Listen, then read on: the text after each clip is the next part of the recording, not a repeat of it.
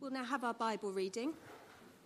If you don't have a Bible with you this morning, there should be a hardback black Bible on the pew rack in front of you, so please use it to follow along if you like. Today's reading is from Luke chapter 18, verses 9 to 14, and in the Church Bible, that's on page 1056.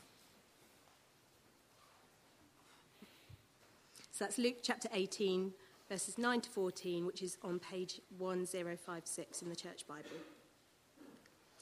He also told this parable to some who trusted in themselves that they were righteous and treated others with contempt. 2 men went up into the temple to pray, one a Pharisee and the other a tax collector. The Pharisee, standing by himself, prayed thus: God, I thank you that I am not like other men, extortioners, unjust, adulterers, or even like this tax collector. I fast twice a week. I give tithes of all that I get. But the tax collector, standing far off, would not even lift up his eyes to heaven, but beat his breast, saying, God, be merciful to me, a sinner. I tell you, this man went down to his house justified, rather than the other.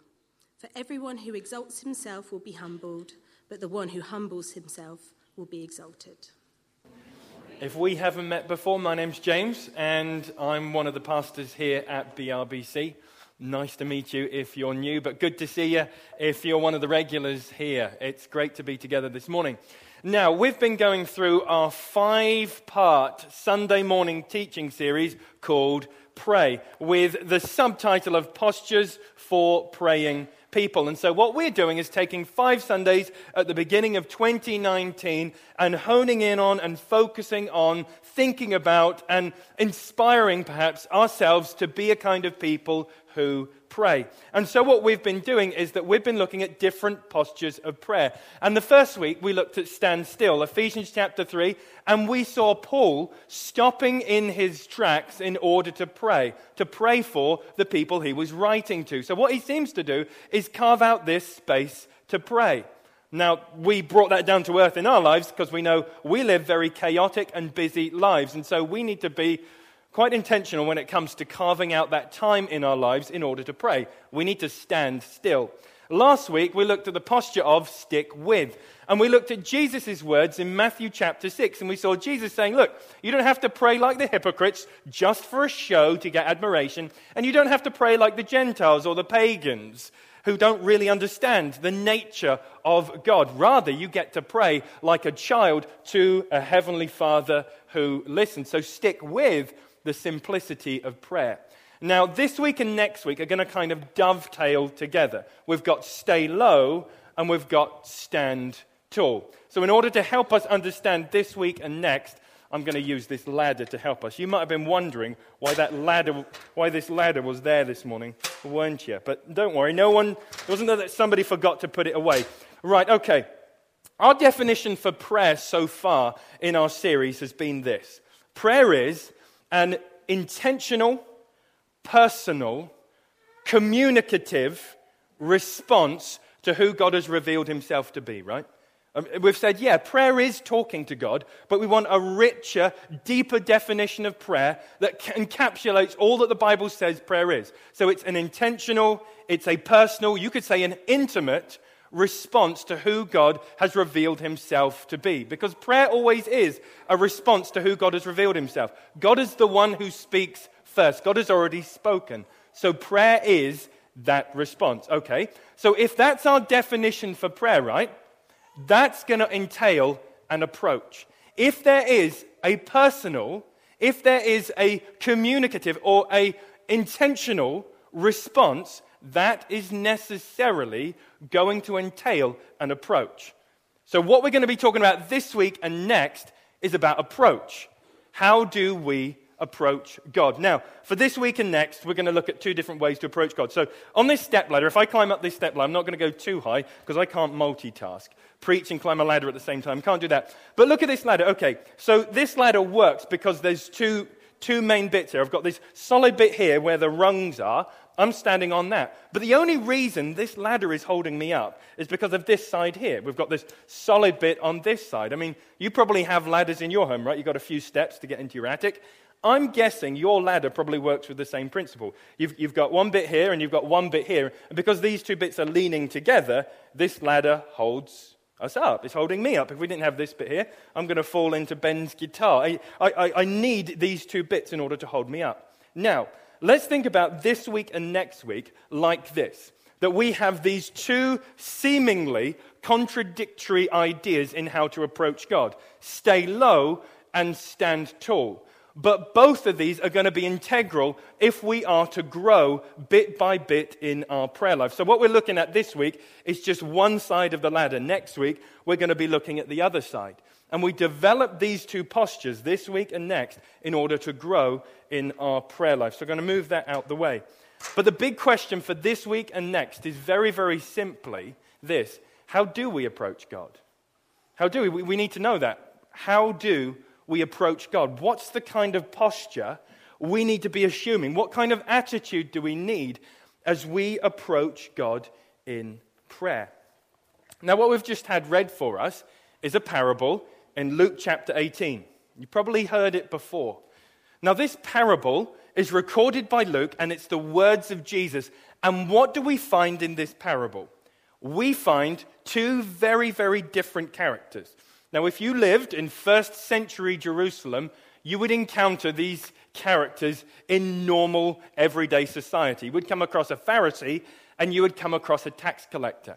Now, what do we know about these two guys? Well, they're going up to the temple to pray. The temple's on a hill, so if you live in any of the houses surrounding the temple, you're going to have to come up to pray to the temple. Now, what Jesus does is he shows us, or he's telling this story, this parable, of these two prayers, but they pray radically different prayers. And what Jesus does is uses these characters and their prayers as a contrast to teach us about our approach to God in prayer and the posture we should have. So here's what we're going to do. We're going to read the first verse to see how Luke sets the scene here. Look at verse 9. Let's reread that. He also told this parable to some who trusted in themselves, that they were righteous and treated others with contempt. Press pause for just a moment.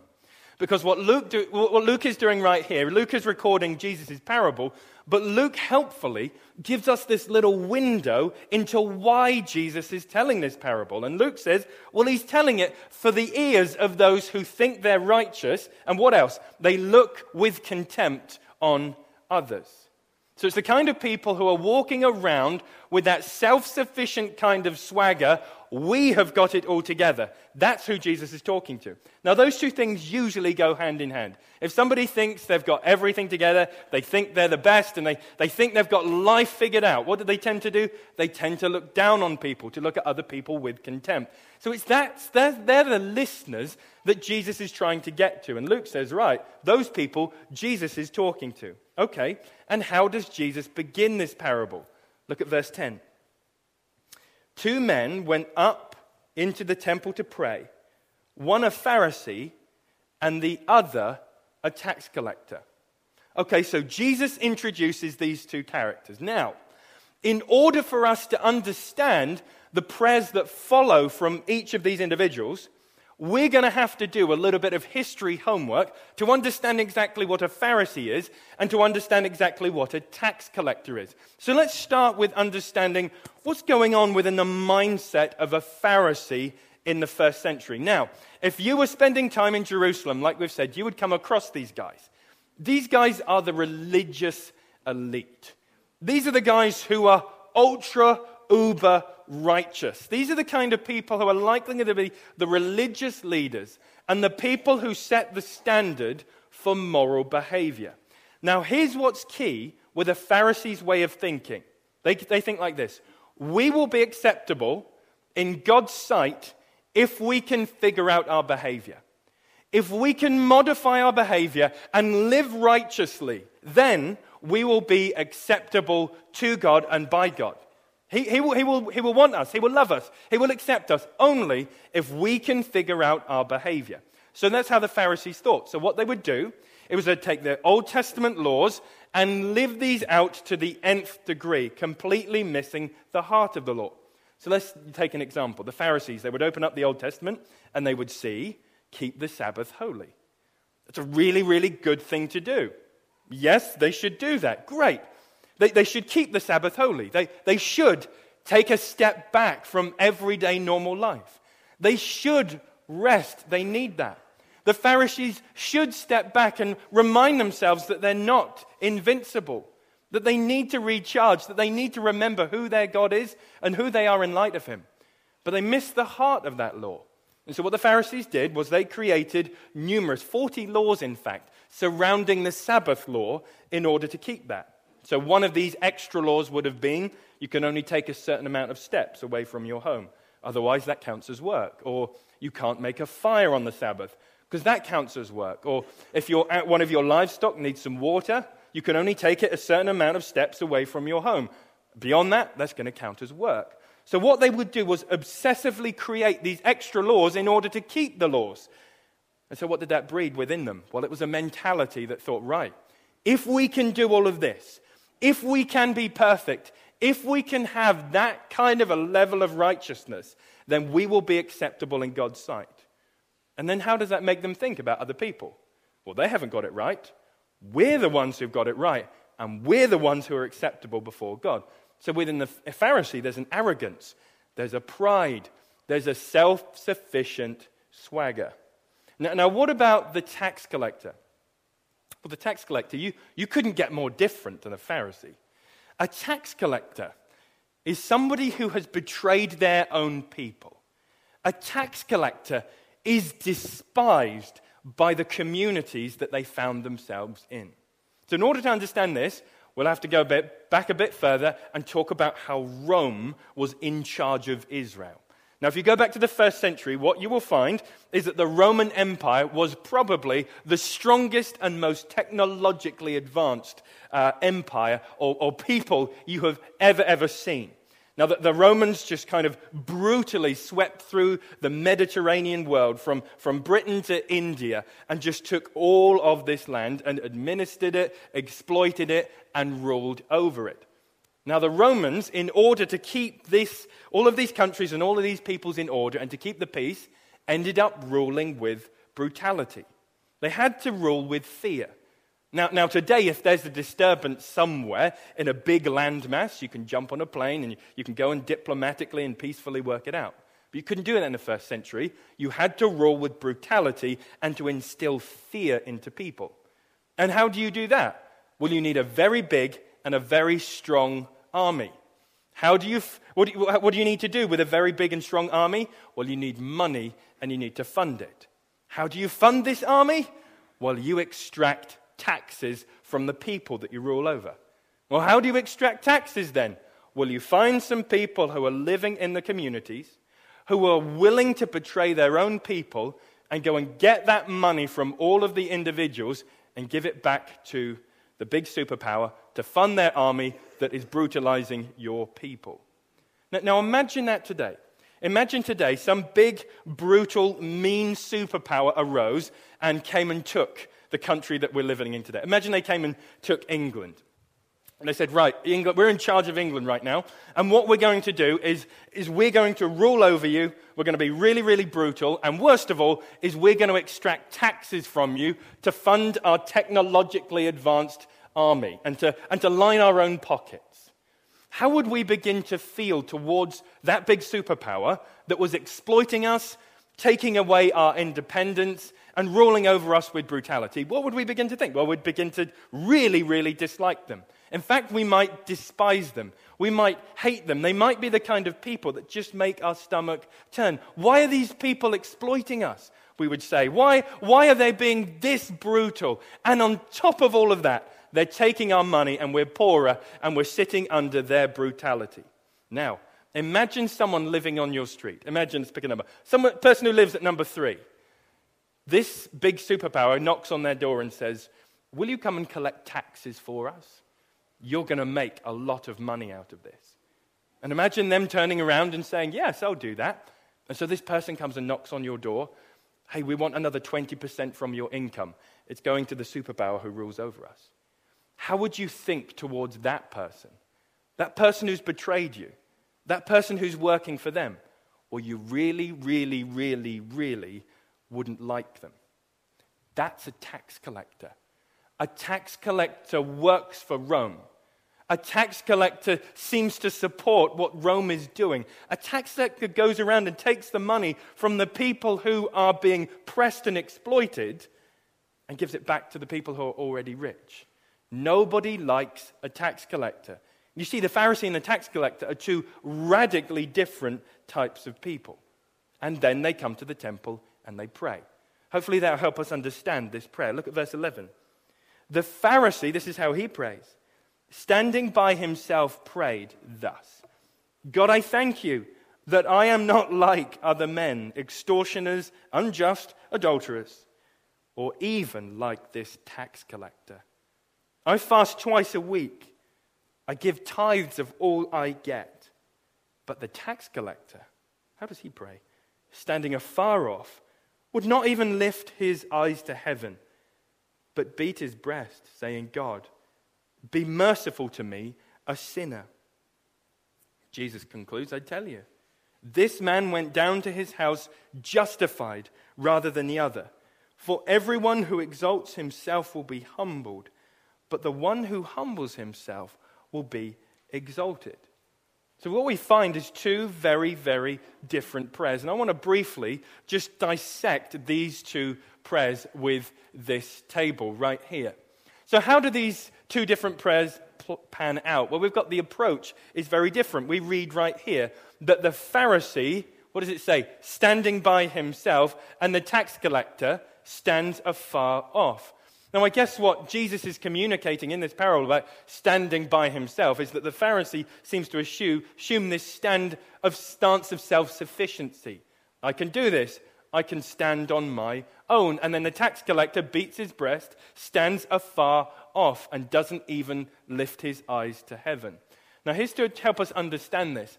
Here's a model of the first century temple. Now, the Pharisee could have been in this bit here. This is what you would call the inner courts. This patch right here, and this is where the holies of holies would be. This is where God dwells. So the Pharisee would have been allowed into there because he's righteous, he's got it together, he can go into these inner courts. But likely, the tax collector would have been somewhere around here or somewhere around here in the court of the Gentiles. He wasn't even allowed into the inner courts. So standing near and standing far off. Okay, and what about the basis of the prayer? How do they pray? Well, the basis of the prayer for the Pharisee is moral behavior, and the basis of the prayer for the tax collector is God's mercy. Look at what the Pharisee says. What does he ground his prayer on? Thank you, God, that I'm not like them. What do? I fast twice a week, and I give tithes of all that I have. Now, only required to fast once a year on the Day of Atonement, but he's fasting twice a week and tithing everything that he has. So what's the Pharisee saying? Thank you, God, that I'm better than everyone else. Thank you that my righteousness is up here. Thank you that I'm not as bad as them. Also, did you see the things that I did, God? Did you see all of my good works? Did you see how righteous I was? And yet the tax collector, dramatically the opposite. He looks inside, and what does he see? He sees that he's a mess. He doesn't see a good track record. And so what does he do? He appeals to God's mercy. Have mercy on me, a sinner. And what about the perspective that they're praying? Well, the Pharisee is praying in light of others. Thank you that I'm not like them, I'm not like them, and I'm not like them, and I'm not like them. See what the Pharisee does? He prays with perhaps the basis of, or the grounds of looking at other people's righteousness, comparing himself to that, and then praying. So comparison is where the Pharisee is coming from. At least I'm not as bad as them, so therefore I can feel good about myself. God, do you know how righteous I am? Now, this is something we all know to be true in our lives. We all know that comparison, when we compare ourselves to other people, it never ends up good. One of two things will happen. We'll either get superior or we'll get inferior. What do I mean by that? Well, we'll look at everyone else and we'll say, right, how am I grading up to those other people? And if we're doing a little bit better, if we got that bonus this year, or our life is just a little bit more organized, or our kids are just a little bit better behaved, and then we'll begin to feel superior and then look down on others. Or we'll get inferior. We'll look at everyone else, and all of a sudden we'll find that they seem to be doing better than us. We'll look at their Facebook, we'll look at their Instagram. My life isn't as good as that. I'm not as good as they are. How do we begin to feel? Inferior. Comparison never works out well, because superiority and inferiority, they both end up self-focused. They both end up self-absorbed. They both end up not being able to get past ourselves. But then what's the perspective of the tax collector? He prays in light of God. He looks up. Well, he doesn't look up, he looks down. But he knows there is a God there who is merciful. He knows there's a God who is gracious. He knows there's a God who's holy. He knows there's a God who is quick to forgive. So that's how he prays in light of God. And what's the self-knowledge? Well, the Pharisee doesn't think he's a sinner. Oh, I can know God. I can be acceptable to him on the basis of my good works. And then the tax collector, how does he pray? Have mercy on me, I'm a sinner. What does he see when he looks inside? That the answer isn't inside of himself. And then how do they conclude this? Well, Jesus says, no, the Pharisee goes away. He's not justified. He's not righteous in God's sight. Oh, the irony. But the tax collector, he goes away justified. The one who repented, the one who confessed, the one who recognized he was a sinner. So what's Jesus saying here? What's Jesus saying about this prayer? What's Jesus doing with this contrast? Well, Jesus here is teaching us about humility. He's teaching us about how to approach God in prayer. Jesus is highlighting and elevating the humility of the tax collector. Jesus is showing us that is the way to approach God.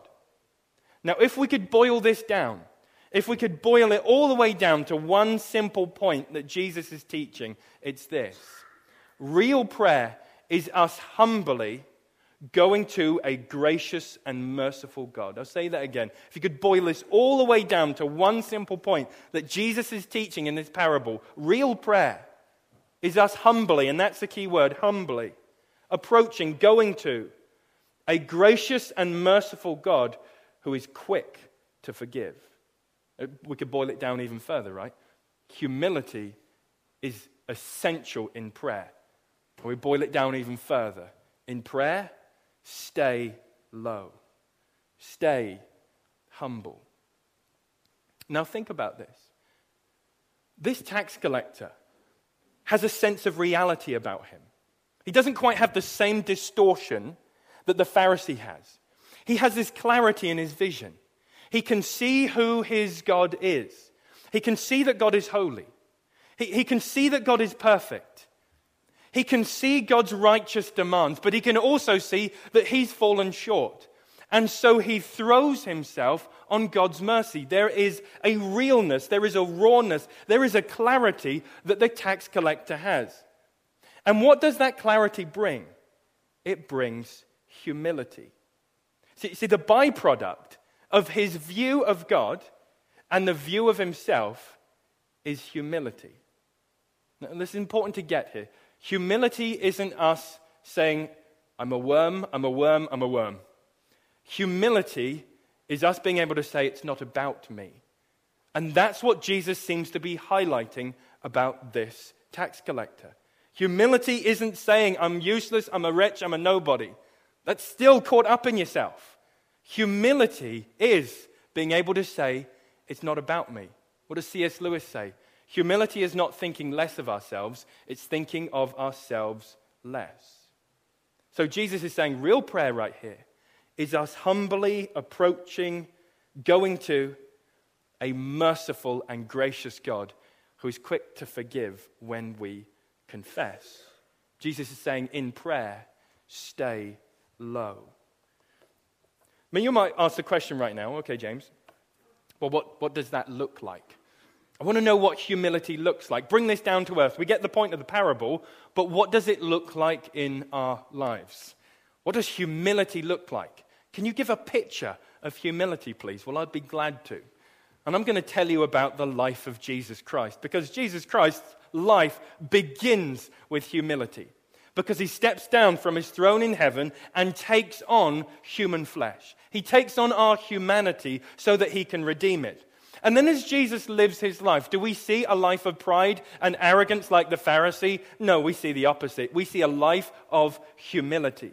Does he spend time with kings, queens, and a life of luxury? Absolutely not. He spends time with the outcast. He spends time with the lepers. He spends time with the rejected prostitutes and the sinners. Jesus lives a life of humility. And then we know towards the end of his life, in fact, the night before, he's with his friends, his 12 disciples around the table, celebrating Passover together. And Jesus takes some bread from the table and he breaks it. And he says, "This is my body, which is broken for you." And then he takes a cup of wine and he says, "This is my blood, which is poured out for you." And then what Jesus does is he gets up and he ties a cloth around his waist and he gets down and he ends up washing the disciples' feet. And then Peter's crying out, no, Jesus, let me wash your feet.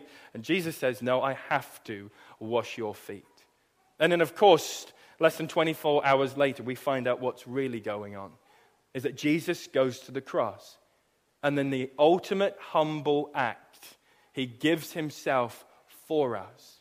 And on the third day rises from the dead. You see, through Jesus' humility, we find our freedom. And in Jesus' humility, we find a blueprint for the way we live our lives. That's why Jesus is saying, real prayer is us humbly going to a gracious and merciful God who is quick to forgive. Now, this is a truth we need to let seep into our prayer lives, and it will begin to change us. But there's three things I think we need to just hone in on before we turn to the table together and see and touch and taste Jesus' humility here. Three things. Firstly, we never get past humility. I think that's what this parable is teaching us. We never get past that. You know, there's times in our lives where you're looking forward to getting past something. Oh, I can't wait till the kids have flown the nest. Oh, I can't wait till retirement. Oh, I can't wait till this course or this degree is done with. And then you kind of graduate that stage. We never graduate humility. We never get past it. We're called to go deeper into it. Second thing we learn from this. Second thing we learn is that what this parable is teaching us is that we can get off that relentless, never-ending treadmill of trying to prove ourselves to God and others. There's a freedom in this parable. We can get off that relentless treadmill that we all know of trying to prove ourselves. We don't have to try and be someone to anyone else. We don't have to try and aim for this perfection. Yes, we live for holiness, but we don't take the mentality of the Pharisee, and that is absolutely liberating. And lastly, what do we learn? Well, if this parable is true, and if what Jesus is saying to us this morning hits home, then we can be real with God. Here's the thing, the Pharisee's hiding. The Pharisee refuses to go deeper. The Pharisee just wants to look at what he does. But what do we have with the tax collector? He's able to be real. He looks inside and he doesn't see the answer. He looks inside and he sees he's fallen short. He looks inside and what does he see? The answer isn't in me. But he has a God who's merciful, a God who's quick to forgive, a God who's gracious. And he throws himself on that God. And so he can be real with God. You see, what Jesus is teaching through this parable is that real prayer is us humbly going to God, a gracious and merciful God who is quick to forgive. Jesus is saying, look, in prayer, stay low. Now, we're going to turn to the table now, and we get to see, taste, and touch, be reminded about Jesus' humility. So let's pray together, and then we'll turn. Lord, we want to thank you that your word speaks to us, that your word is living and active. And we thank you for Jesus' words teaching us about prayer, teaching us to stay low, to know that we can humbly approach you on the basis of your mercy and not on our works. Because if it was on our works, no one could stand. But because of your mercy, we can draw near. And we thank you for that.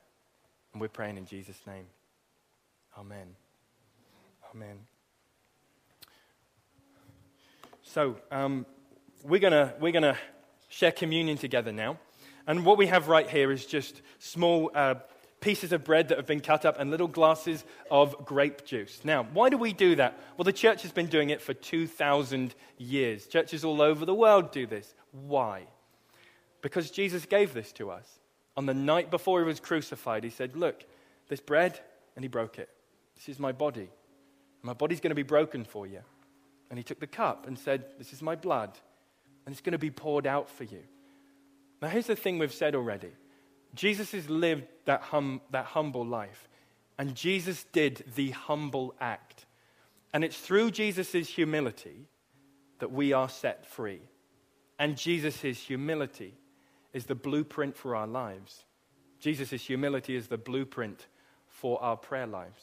So what we get to do, our weary and forgetful hearts can be reminded and filled of that wonderful truth that it's through his humility that we are set free. That's why Jesus gave this to us. So, if you don't know Jesus this morning, please don't feel pressured to take it. There's going to be other people in the room who won't be taking it. You're not the odd one out. Just let this pass by. But if you do know and love Jesus, and if you do want to cry out like the tax collector, Lord, have mercy upon me, then this is most definitely for you. So, can I have some help handing this out, please?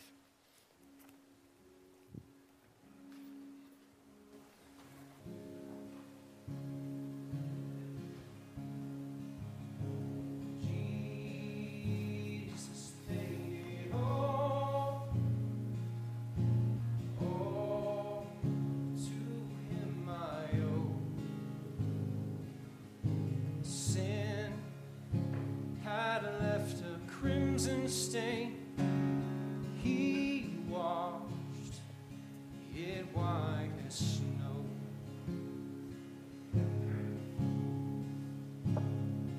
Oh, praise the one who paid my debt and raised this life up from the dead. Oh, praise the one paid my debt and raised this life up from the dead. Jesus paid it all. Oh, to him I owe. Sin had left a crimson stain. Washed it white as snow. I'm going to read a couple of verses from Philippians chapter 2. I'm guessing some of you are going to know these quite well. Do nothing out of selfish ambition or conceit, but in humility count others more significant than yourselves. Let each of you look not only to his own interests, but also to the interest of others. Have this mind among yourselves, which is yours in Christ Jesus, who, though he was in the form of God, did not count equality with God a thing to be grasped, but emptied himself by taking on the form of a servant, being born in the likeness of men. And being found in human form, he humbled himself by becoming obedient to the point of death, even death on the cross. Therefore, God has highly exalted him and bestowed on him the name that is above every name, so that at the name of Jesus every knee should bow, in heaven and on earth and under the earth, and every tongue confess that Jesus Christ is Lord, to the glory of God the Father. I'm going to pray. Lord, we want to thank you. We want to thank you for, Father, the humility of Jesus, that Jesus emptied himself so that we could go free, so that we could be forgiven, so that we could cry out, Lord, have mercy upon us sinners. We thank you that in Jesus' humility we are set free, we are redeemed, and we are known by you, and that through Jesus' humility we have new life. So Lord, we pray you would help us to stand in that humility, to live in it, and to pray in it. Help us to have that posture as we pray. And we're thankful. We're praying in Jesus' name. Amen. Let's have the bread together.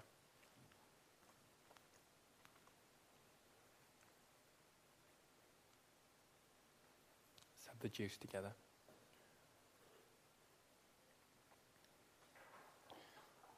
Let me pray once more before we sing our last song.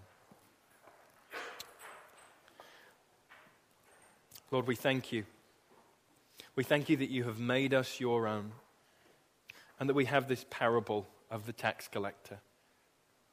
Help us this morning to cry out with that same honesty, with that same realness as he stood afar off and beat his chest and cried, "Have mercy." Lord, we know he encountered a merciful and gracious God who is quick to give, quick to forgive. And we thank you that we can throw ourselves on that same God. Lord, we thank you that you are gracious, you are merciful, and you are quick to forgive. Help us as we pray to stand in Jesus' humility and to stay low. We're praying in Jesus' name. Amen.